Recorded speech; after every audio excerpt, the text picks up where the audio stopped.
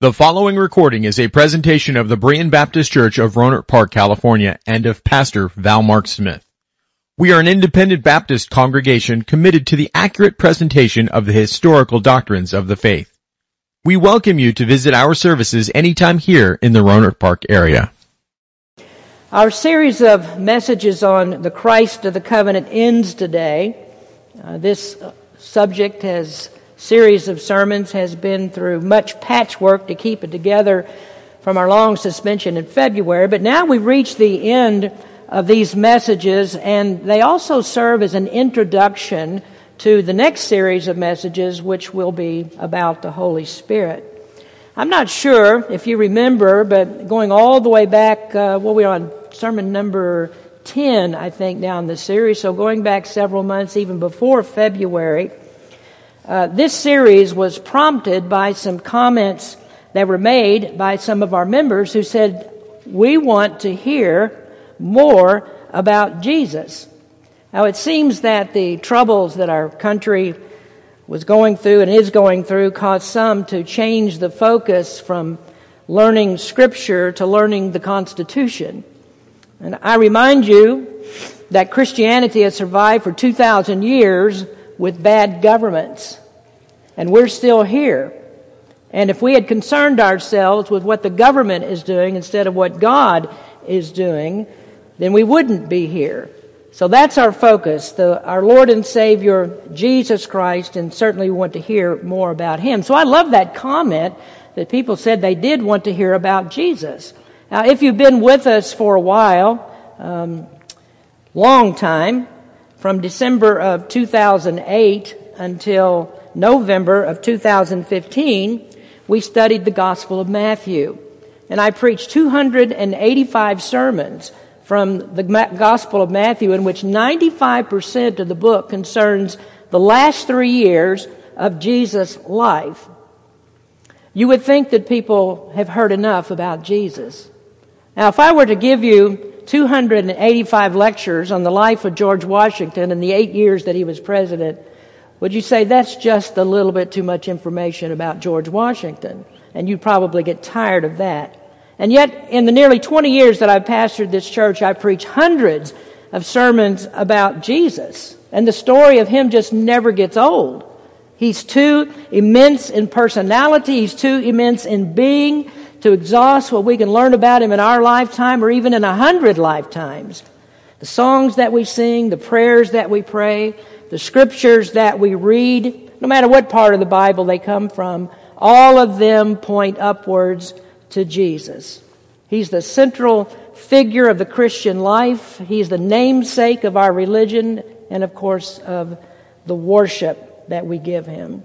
Now, we can never hear too much about Jesus, and neither do we get tired of Him.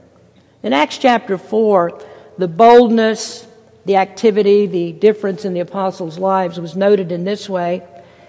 In the 13th verse of that chapter, it says, "Now when they saw the boldness of Peter and John and perceived that they were unlearned and ignorant men, they marveled, and they took knowledge of them that they had been with Jesus." And would to God that people would take notice of us, and they would say they must have been with Jesus. I mean, by our knowledge of sacred things, by the way that we talk, by the uncommon lives that we live, by the love that we show to one another, they should say, well, those people must have been with Jesus. But some people would say, well, how could you have been with Jesus when we've never seen Jesus? Why would anybody say, have you been with Jesus? Now, that's kind of a loaded question because there are many Christians that would never have this asked of them. No one would even think about that they look like they're Christians or act like Jesus. But if you are a sanctified Christian, there's a good answer to these questions as to how we have been with Jesus. And I think we answered this last week from several scriptures, that Jesus Christ is with us every day, and He is in us. And He is in us by the Holy Spirit that He's given us. Now, this series on the Christ of the Covenant centers on the recognition of Jesus from Old Testament worship in the tabernacle. And you are aware through the many sermons that I've preached on the subject that the tabernacle is one of, if not the most comprehensive demonstration of the person and work of Jesus Christ in the entire Bible. Now, of course, the revelation of Christ in the New Testament supersedes what we have in the Old, and it is through the New Testament that we understand much of what tabernacle worship was about. Now, in the first 8 messages, we concentrated on the Ark of the Covenant, and that's where I got the name of the overarching series, the Christ of the Covenant. And we spoke of the Ark of the Covenant as the centerpiece of Israel's worship, and indeed it was. It was the place where the sprinkling of the blood of atonement took place. It's where the light of God's glory was shown. It's where animal sacrifices were brought, that blood was brought. The ark was carried on priest shoulders as they traveled throughout the wilderness wanderings. And then when they came to the promised land, they crossed the Jordan River and they encircled Jericho and went around it 7 times with the priests carrying the Ark of the Covenant. The Ark of the Covenant appeared to be Israel's power. But the Ark wasn't an idol. It had no power. None of the children of Israel wore little golden arks on a chain around their neck as a talisman. No, the Ark was not the power. It was the God of the Ark. The God of the Ark was the power, and that God was Jesus Christ, the King of Kings and Lord of Lords. Now, in these last 2 messages that we have on the Old Covenant and tabernacle worship, we moved from the presence of Jesus in that glory, that Shekinah glory that was above the Ark of the Covenant on the mercy seat, to another representation of Jesus Christ, and that is in the pillar of the cloud, where we actually see a picture of the Holy Spirit. And the Holy Spirit is God. So now our study centers on the cloud of the covenant. Now I want you to look at verses in chapter 13 of Exodus, and we're going to start reading at verse number 17. And I want you to look at these text verses. This narrative is subsequent to the Passover. It precedes the departure of Israel from Egypt. God wanted Israel to remember the manner in which they were delivered and how they were to celebrate their deliverance as a memorial of His mighty works. And so as a seal that God was always with them, He gave them and told them He would take them to the promised land. He gave them a seal. He gave them a pillar of cloud during the day and a pillar of fire at night. And these verses then are a synopsis of what God would do to lead them as they journeyed to Canaan. He conquered the Egyptians, He got Israel out of the land, and He promised He would be sure to lead them all the way to their destination, which was the promised land. Now, beginning in verse number 17, and it came to pass when Pharaoh had let the people go, that God led them not through the way of the Philistines, although that was near. For God said, lest peradventure the people repent, that is, they change their mind when they see war, and they return to Egypt. But God led the people about through the way of the wilderness of the Red Sea, and the children of Israel went up harnessed out of the land of Egypt. And Moses took the bones of Joseph with him, for he had straitly sworn the children of Israel, saying, God will surely visit you, and ye shall carry up my bones away hence with you. And they took their journey from Succoth, and encamped in Etham in the edge of the wilderness. And the Lord went before them by day in a pillar of a cloud, to lead them the way, and by night in a pillar of fire, to give them light to go by day and night. He took not away the pillar of cloud by day, nor the pillar of fire by night from before the people.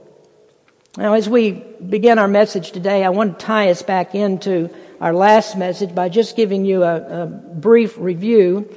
I began by explaining the typology of this cloud. This cloud ties the Old Testament to the New Testament and the promise that Christ would send His Holy Spirit as an abiding presence in the lives of His people. And while we continue to look at pictures of Christ in the tabernacle worship, we're not to forget that our God is a Trinity and that all of the persons of the Godhead are involved and concerned with our salvation. When the Holy Spirit is spoken of in Scripture, the Scriptures also refer to Him as the Spirit of Christ. In the creation of the world, In the beginning, in Genesis it says, in the beginning, God created the heavens and the earth. And then immediately going into the second verse, it says, the Spirit of God moved upon the face of the waters. Now in this we see that the Holy Spirit is known as the Spirit of Christ. He is the Spirit of God. In other places, we read that God is the Creator. We read that Jesus Christ is the Creator. We read that the Holy Spirit is the Creator. And that tells us one very important issue, that our God is a Trinity, that He is three persons, one in essence. And so we haven't strayed from that original principle, that we are talking about Christ, and that the tabernacle was primarily about Christ because we see Him as a person of the Trinity. In the cloud, we're taught another viewpoint of Christ, another viewpoint of Him present in the Old Covenant. When we see Spirit of Christ, that tells us that the Trinity was at work in the Exodus and in Israel's salvation. And still today, the Trinity is involved in every aspect of our salvation. It's the Father who elects His people to salvation. It's the Son who died to redeem the elect. It's the Holy Spirit who regenerates and prepares the hearts of the chosen for repentance and faith. And then when the convert becomes obedient to the gospel, then the Holy Spirit comes into him and becomes the abiding presence of Jesus Christ in him. And we look at all of this and we're just amazed at the marvelous salvation that God has given that goes infinitely beyond the devices of human reasoning. And as we look at it, we can only say that salvation is the brainchild of God. How it works in all of its many aspects is marvelous in our eyes. And if you've been with us, I think we've seen that in our previous messages. I mean, who could imagine that such vivid pictures of Christ are found here in the Old Testament, in these scriptures, that most of us, when we come to them while we're reading, will just skip over them very quickly or look at them haphazardly. And isn't that what we do? I know that many of you regularly read through the Bible each year. Do you find yourself hurrying through these passages? Do you find yourself trying to get through as quickly as possible? That's not an uncommon thing. Anybody that's read the Bible through, you know that there are certain places that you come to, well, I just don't think that's very important, or I don't want to think about that very long. Let me get into some more exciting stuff. And yet, all of the scriptures are rich when we understand them, and especially this portion that we study here. Oh, I heard a flippant comment a few months ago that confounded me. We talked about this in one of our Sunday afternoon forum classes. There was a preacher who was asked what the golden boards in the tabernacle were for. And he said, to hold up the roof. And he implied, if you saw any more in it than that, then you were just wishing and hoping for something to be there and you'd gone beyond the text. And I'd say, if that's true, then I've wasted copious amounts of your time with foolishness. Why golden boards? Why a lampstand? Why tables? Why a silver foundation of the tabernacle? Why the veil? And why the cherubim? Why the 4 separate coverings over the structure? Why the Ark of the Covenant that is wood overlaid with gold? Does that mean anything? What's that for? Were those just arbitrary commands that God gave? But I have to ask you, now that we've been through the study and we're coming to the end, have you learned more about Christ? Have you seen more of Christ? Are there things about Him and His work of redemption that maybe you didn't know before, or maybe you understand them better because they're brought out in Old Testament scriptures that you never recognized before as truly being about Christ? I mentioned some time ago, I guess probably several times, that Robert Hawker, an old commentator from the 18th century, talked about in his little commentary on the Bible, which is called the Poor Man's Commentary. Poor man because it was mostly given away, or those who were lay people were the ones who generally read this. But he looked at the book of Psalms, and you can hardly find a psalm where he doesn't say, this is about Jesus Christ. He was thoroughly convinced that you could find Jesus in every psalm. And I would say, well, I don't know if he's perfectly right on every psalm, but Jesus is all the way woven through there, just as he is in the rest of the Scriptures. So we look at this, and Jesus is found here. So we haven't wasted time. There are plenty of Old Testament scholars that agree with this approach. But as we look at it, we realize that there are some parts of this, when we talk about the tabernacle, some of it is much harder to see. Some of it is harder to understand. There are parts of it that aren't very clear.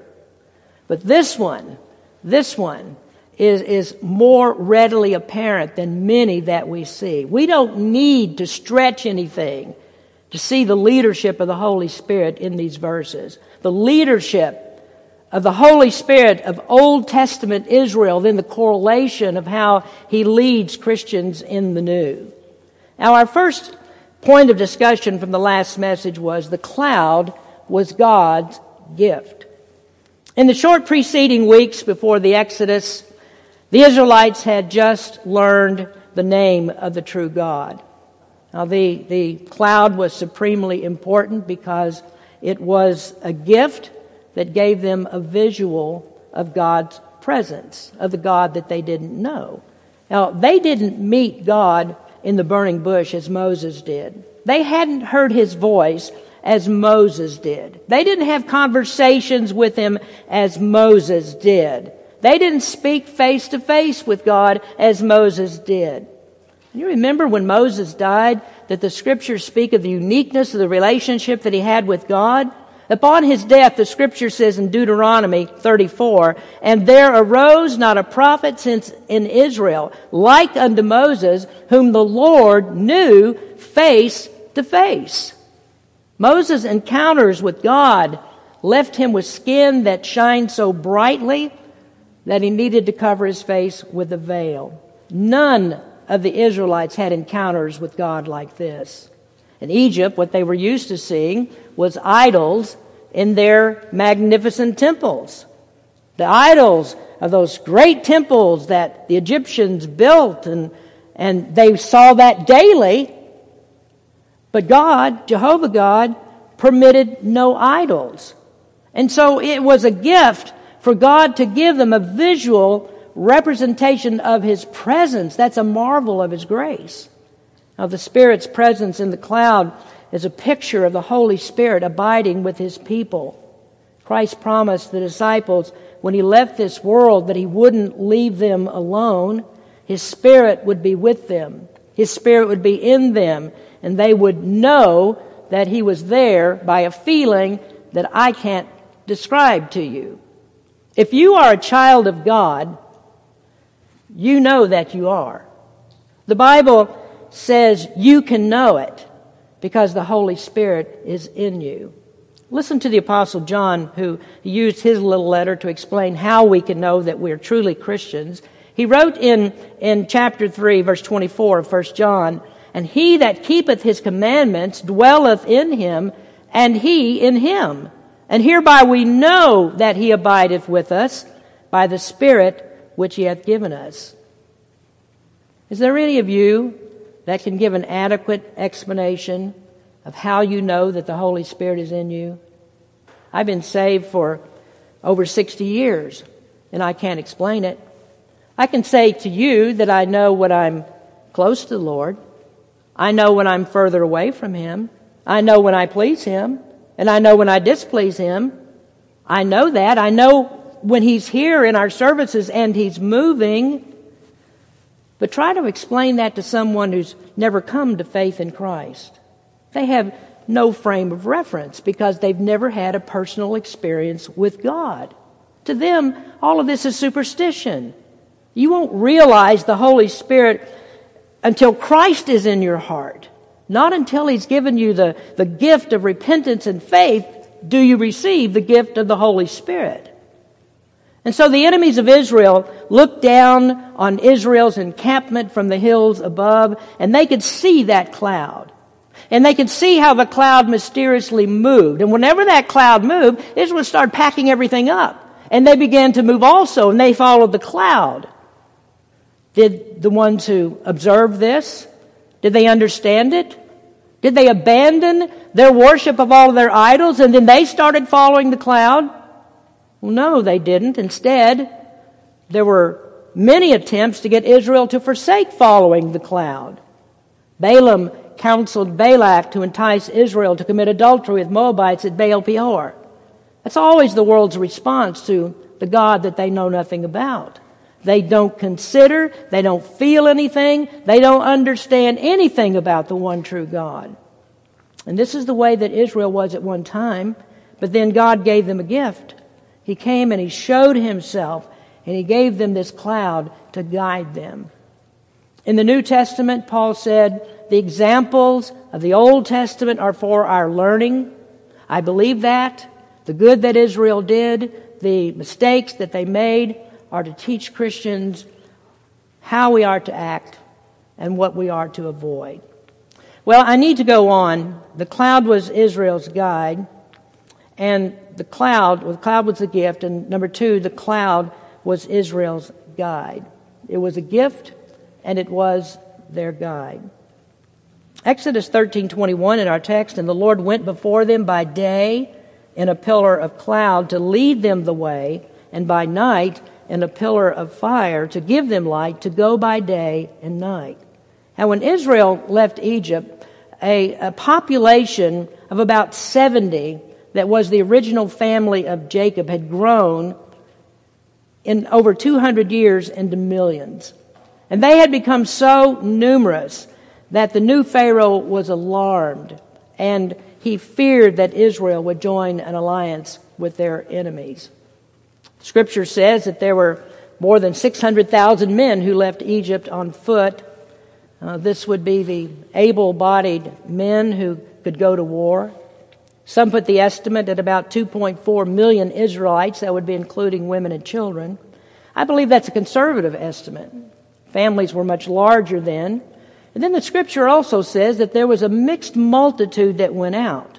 There were some Egyptians. Perhaps there were other sojourners in Egypt that accompanied Israel on the way out. And this mixed multitude, that was part of Moses' headache, trying to keep everybody straight with God's commands. Now, because of the additional people, there are some who put the numbers that went out of Egypt with the Israelites at about 6 million people. Now, anyone who's been a leader and needs to make decisions knows that there are many, many opinions about what should be done and which way to go. Churches that go through building programs wrestle with multiple opinions about all the choices that need to be made and how we're going to build a building. Choices from carpet colors to bathroom fixtures and everything in between. I was in a church in Kentucky that built a new auditorium, and when I went into this building, I was especially drawn to the carpet. And I was told that no one made decisions on the building but the pastor and his wife. And it was his wife that chose the carpet. It was the ugliest thing I've seen on planet Earth. I mean, I didn't know that anybody could make anything that ugly. It looked like a funeral parlor from 1910. Now, I do understand the reasoning for not opening up all tiny decisions to the congregation. I remember when we used to store our old pews back over there in the corner. It was a very ugly sight. Some of you might remember that. And we had a church discussion about how to deal with that. So we put up some folding panels that went around it so nobody could see it. But I remember that night that we were discussing that you would have thought that we were going to drop the atomic bomb. There were so many opinions about this, about what that should look like, how much money to spend. But my point about the whole thing is that everybody has an opinion. And in this mixed multitude that left Egypt, you can be sure there were opinions about which way to go. The shortest route was to go through Philistine territory. You look there at verse number 17 in chapter 13. And it came to pass when Pharaoh had let the people go, that God led them not through the way of the land of the Philistines, although that was near. For God said, lest peradventure the people repent when they see war, and they return to Egypt. Now that way of the Philistines would have been the way that Jacob's sons originally came to Egypt. When they came to Egypt to buy food from Joseph, this is the way that they would have gone. And it wasn't a very long way. At most, it might take 3 to 10 days to make that journey. Well, it also happens that this was a very busy thoroughfare, a trade route that the Egyptians constantly monitored. And the Philistines would also hinder the Israelites because it was no secret what they were going to do. They were on their way to Canaan, and they intended to drive everybody out of Canaan and possess the land. So God knew this, and God said, well, you can't go that way, and His reason was it was a way of war. And Israel had no standing army, no organized standing army. And the people, as we see in their story, they were always prone to panic attacks of fear, much like people were in the beginnings of the coronavirus. Lots of people just totally afraid of that whole thing and didn't know what to do, and that's the way Israel would have become. So you can be sure when Moses said, well, we're going to go down this way, we're going to go by the Red Sea, and the Egyptian army was bearing down from behind them, and all of a sudden they're trapped against the sea, that everybody thought God does not know the right way. They were hemmed in against the sea, and there must have been this buzz of opinions going through the crowd about what they should do. But there was that cloud though, and that cloud that was leading that way suddenly went behind them and became a reward for them to block off the Egyptians as God intended to part the sea for Israel to go through. And that cloud became a pillar of fire at night for their protection. And they could go to sleep when they got across the river. They could go to sleep at night not fearing that any army would approach them because God's protection was there. So God did not lead them by the way of the Philistines. He led them down south into the wilderness of Sinai. And we know the story. From there it goes into 40 years of wandering in the wilderness and lots of hard-learned lessons, lots of chastisement.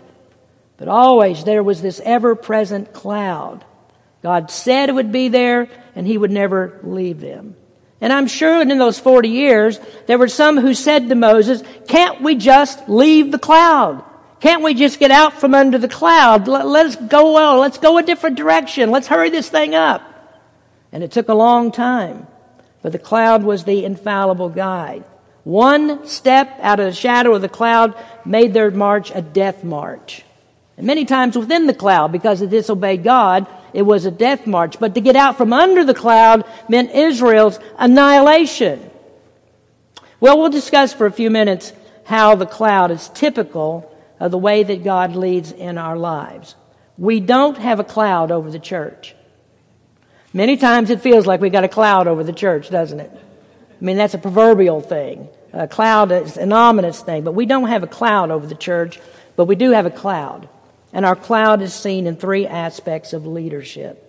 Now, I recognize as I was trying to preach to you that I left last week's outline on the PowerPoint instead of giving you a new one. So I'm going to go a little bit slow here so you get all the points if you're trying to write them down. The first is the way that we are led is by the leadership of the light of God's Word. We're led by the leadership, by the light of God's Word. Immediately, when I thought of this, Psalm 119 came to my mind. In 176 verses, there are multiple references to the Word. I think it was on Thursday night, my wife and I in our Bible reading, I flipped over the page there to see what the reading was supposed to be for the day, and I saw Psalm 119. So I said, oh no, because I read out loud, and my wife listens as I read. And I said, oh no, 176 verses. But we went through it. We read the whole thing. And as you read the 119th Psalm, there are multiple references to the Word. It's called God's precepts. It is God's law. It's God's testimony. It's called God's truth. It is called God's ways. It's called God's commandments. It's called God's judgments. It's God's hope. It is God's salvation. It's God's statutes. It's God's mercies. It's God's comfort. It's God's wisdom. It's God's justice. It's God's hiding place. It is God's deliverance. And it just goes on and on and on. The psalmist keeps pounding us with this thought that everything we are, everything we need, everything we hope to be, everything in life comes to us through God's Word.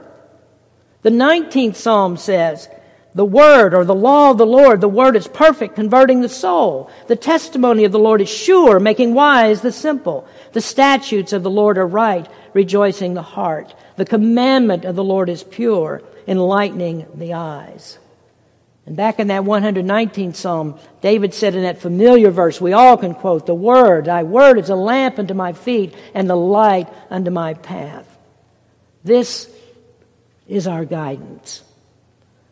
But we need to ask, who is able to go by the way of the Word? Who can navigate its paths? Who can understand it? And we've had the complete Bible now for 2,000 years. Why aren't we all agreed in the way that the world should go? I mean, the world has had the Bible for 2,000 years. We as Christians, we've certainly had it. Why are there so many opinions about how we should live? Why are there so many opinions about what justice is? What are our social interactions to be like? Why are there questions like, what is a woman? I mean, why do we have questions like that? And the answer is quite clear from Scripture. There must be the leadership of the Holy Spirit to guide us through the Word. Jesus said in John 16:13, "Howbeit he, when the Spirit of truth is come, he will guide you into all truth." Jesus said the Word of God is truth. In John 14:26, "But the Comforter, which is the Holy Ghost, whom the Father will send in my name, he shall teach you all things, and bring all things to remembrance, whatsoever I have said unto you." Well, what is that? What did Jesus say to them? It was the truth. And that truth became the Scriptures. Well, why then doesn't everyone understand the Bible, and why doesn't everybody apply the Bible to their lives? Well, this is what Paul says about it. 1 Corinthians chapter 2, verses 13 and 14. "Which things also we speak, not in the words which man's wisdom teacheth, but which the Holy Ghost teacheth, comparing spiritual things with spiritual. But the natural man," listen, "the natural man receiveth not the things of the Spirit of God, for they are foolishness unto him, neither can he know them, because they are spiritually discerned." That's the answer right there. No one can understand the Word and be guided by it except those who are led by the Holy Spirit. Vance Havner wrote, "The wise Christian wastes no time trying to explain God's program to unregenerate men. It would be like casting pearls before swine. He might as well try to describe a sunset to a blind man or discuss nuclear physics with a monument in the city park. The natural man cannot receive such things. One might as well try to catch sunbeams with a fishhook as to lay hold of God's revelation unassisted by the Holy Spirit. Unless one is born of the Spirit and taught by Him, all this is utterly foreign to him. Being a PhD does not help, for in this realm it could mean phenomenal dud." How many PhDs have you met that you would say, "No, that's a phenomenal dud"? They don't know where they're from. They don't know how they got here. They don't know where they're going. They don't know how they'll end up. But the Bible has all of this information readily available, but to the uninitiated, it's like reading Egyptian hieroglyphics. They can't understand it. What is the key to the understanding? Well, that key is the Holy Spirit who guides us into all truth. And so this is the reason that arguments that we make over the existence of God, so many times that falls on deaf ears, those don't become effective in the absence of the Holy Spirit.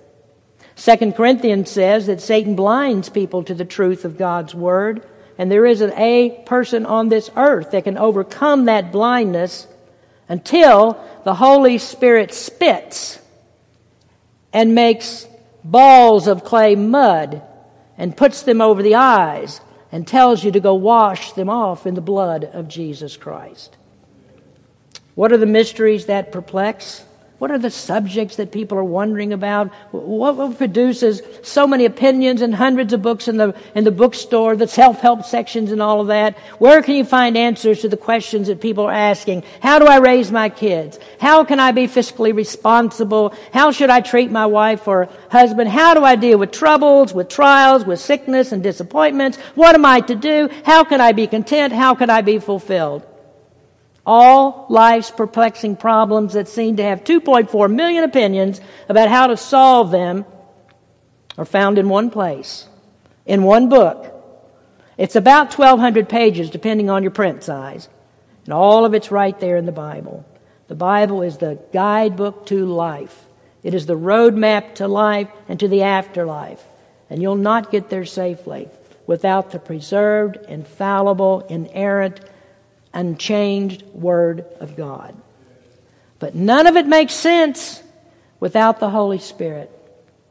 Isn't it amazing that Christians have all this information right at their fingertips, and they have the Holy Spirit in them, but many Christians walk around just completely lost and wonder, what should I do?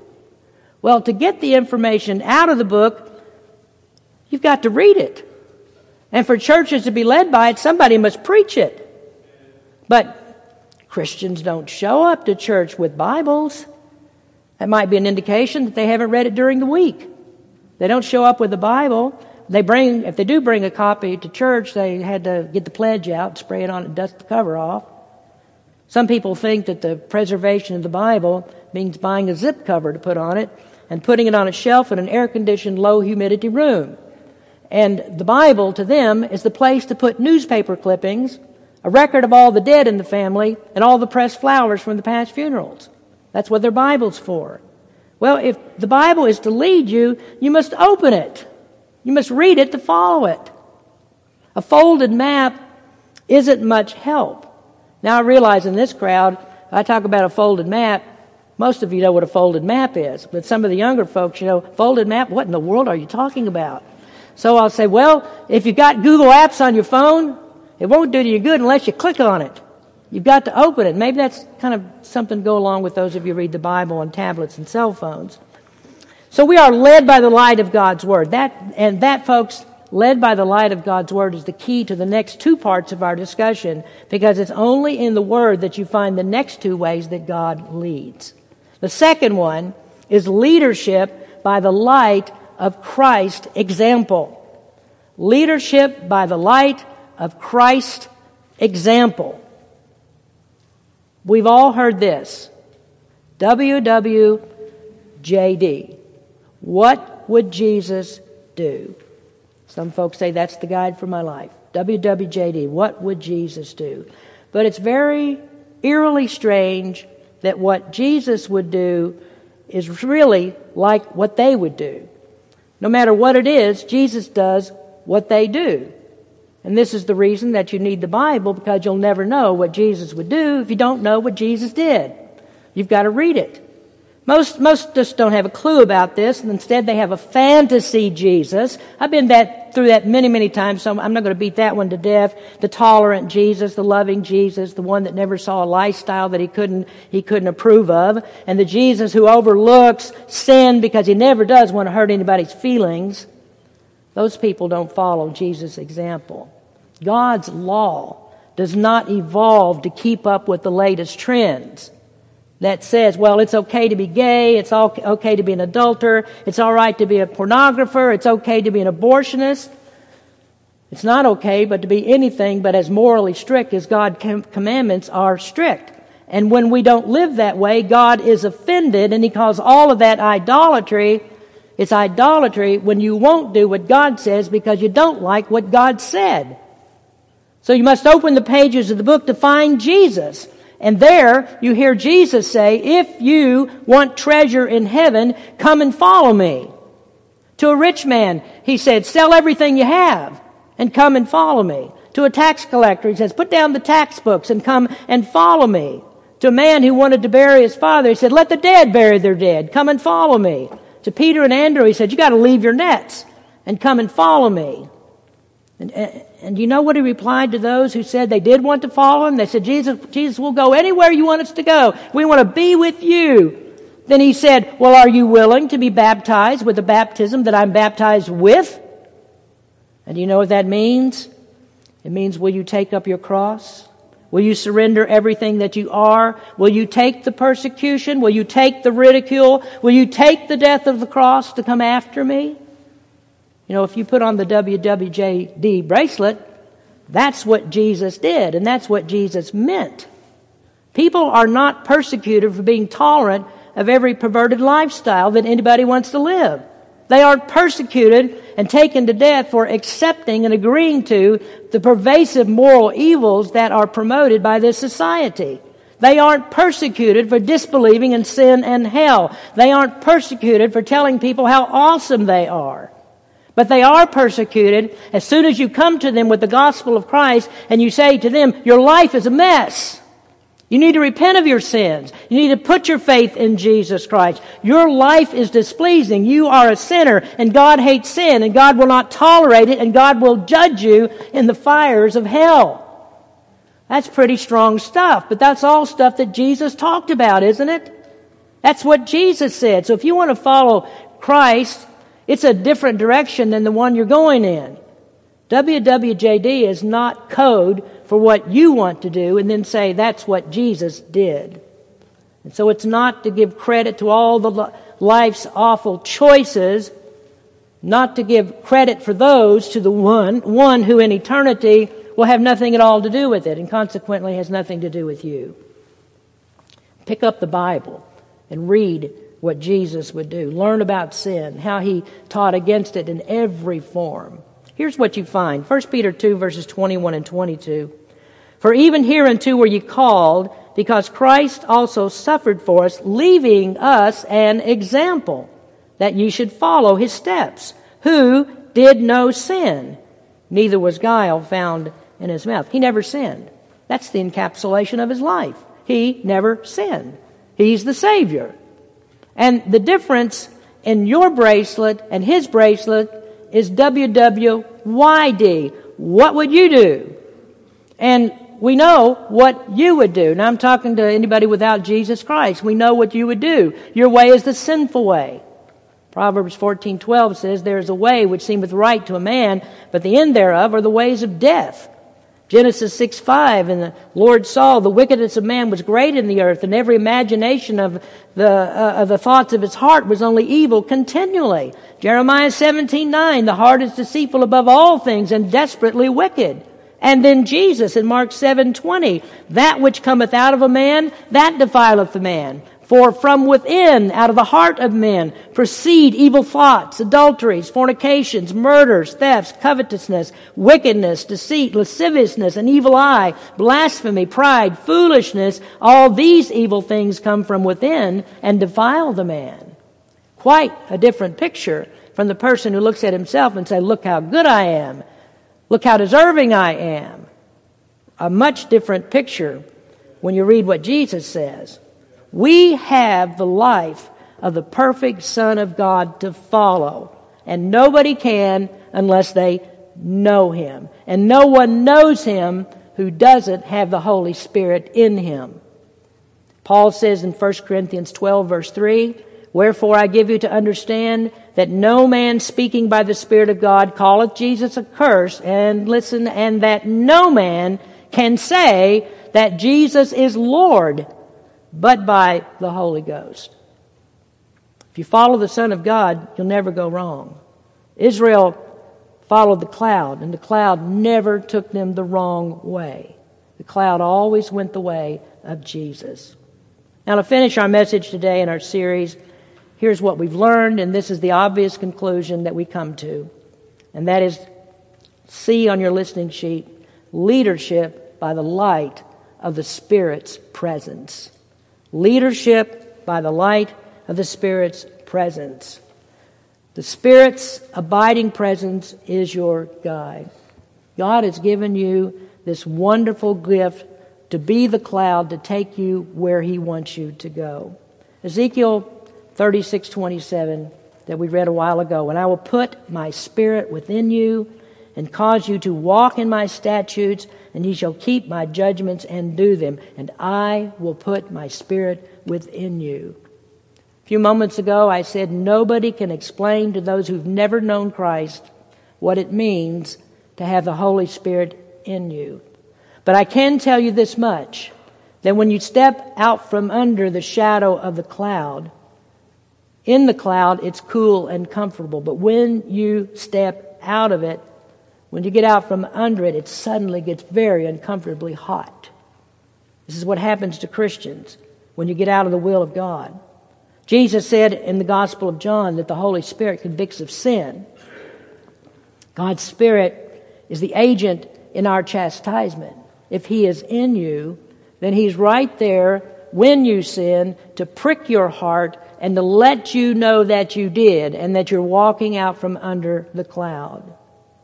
Do you feel uncomfortable when you're living in sin? Are you content to walk away from the Lord? Do you get into sin and then you feel restless? Do you feel unclean? Well, that's the Holy Spirit striving with you to bring you to repentance and to bring you back under the fellowship of the cloud. Now, we've talked about discipline in the church many times. The Lord commands us to discipline people. Paul taught that we need to separate from offending members that refuse to repent. Discipline is good for the church, and it should be practiced. It helps to keep the rest of us out of sin.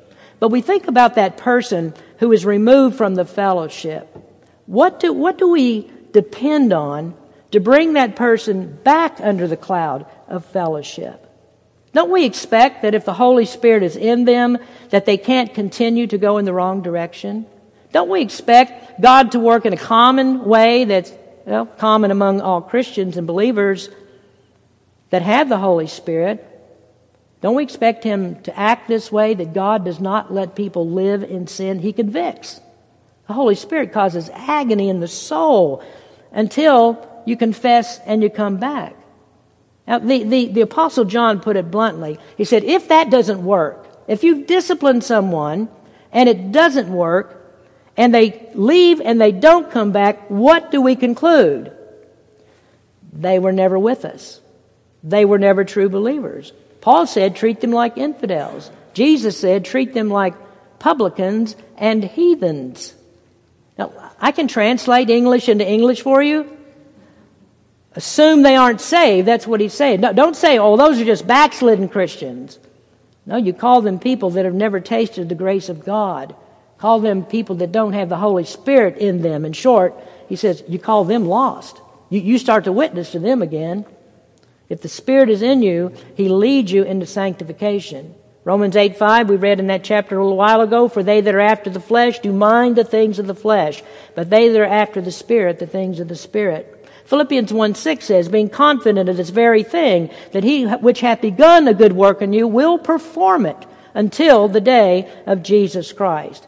You can see that Paul and John leave very little room for this big category that we think we have of backslidden Christians.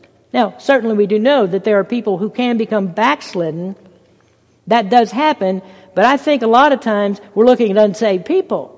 And there certainly isn't a category of carnal Christians. That's taught by some. John 3:6 says, that which is born of the flesh is flesh, and that which is born of the Spirit is of the Spirit. You can't cross those two things over.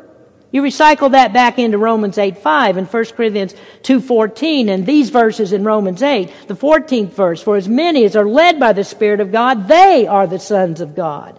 In the 16th verse, the Spirit itself beareth witness with our spirit that we are the children of God. In the 6th and 7th verses, for to be carnally minded is death, but to be spiritually minded is life and peace, because the carnal mind is enmity against God. For it's not subject to the law of God, neither indeed can be. There can't be carnal Christians because carnality is flesh. We are born again. We receive God's nature in our salvation, and we live out of that nature. We are in the light as Christ is in the light. So we thank God for this infallible guide. Sometimes it doesn't look like we're headed in the right direction. I've met many Christians going in their trials, and they say, what did I do wrong? What have I done wrong? Why is God doing this to me? And all that I can say is that sometimes the path we travel, where God leads, is often rough, rocky and steep. But if you follow the right guide, you're always on the right path. And the path will lead you where God wants you to go. Isn't that Israel's experience? The cloud led them for 40 years in the wilderness. There was much trouble. There was much just going around in circles. Does that mean the Lord didn't know where they were going? No, Israel needed refinement. During that time, they needed purging. They needed sanctification. They needed to be different from what they were before they would go into the promised land. And God works like that with us in our trials and troubles to perfect us, to bring us to maturity and make us depend upon Him. Now, believers in the New Testament need these kinds of things just like they did in the Old Testament. And what we shouldn't do is sit back here and marvel, well, how could they do that? Look at Israel's hard hearts. How could they do that? Because many Christians are the same. I can tell you, when you get to the end of your journey, and when you've been under the cloud, you can be sure that it leads you across the river into the promised land. And when you cross over, Christ will be there.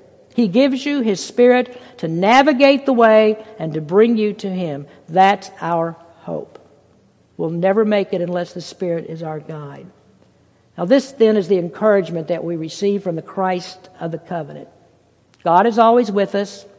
He gave us His Holy Spirit to leave no doubt in our mind that He is our Father, that Christ is our Savior, the Holy Spirit is our guide. If He is in you, then you don't need me to convince you that He's in you. You know it. Thank you for listening to this presentation of the Berean Baptist Church of Rohnert Park, California.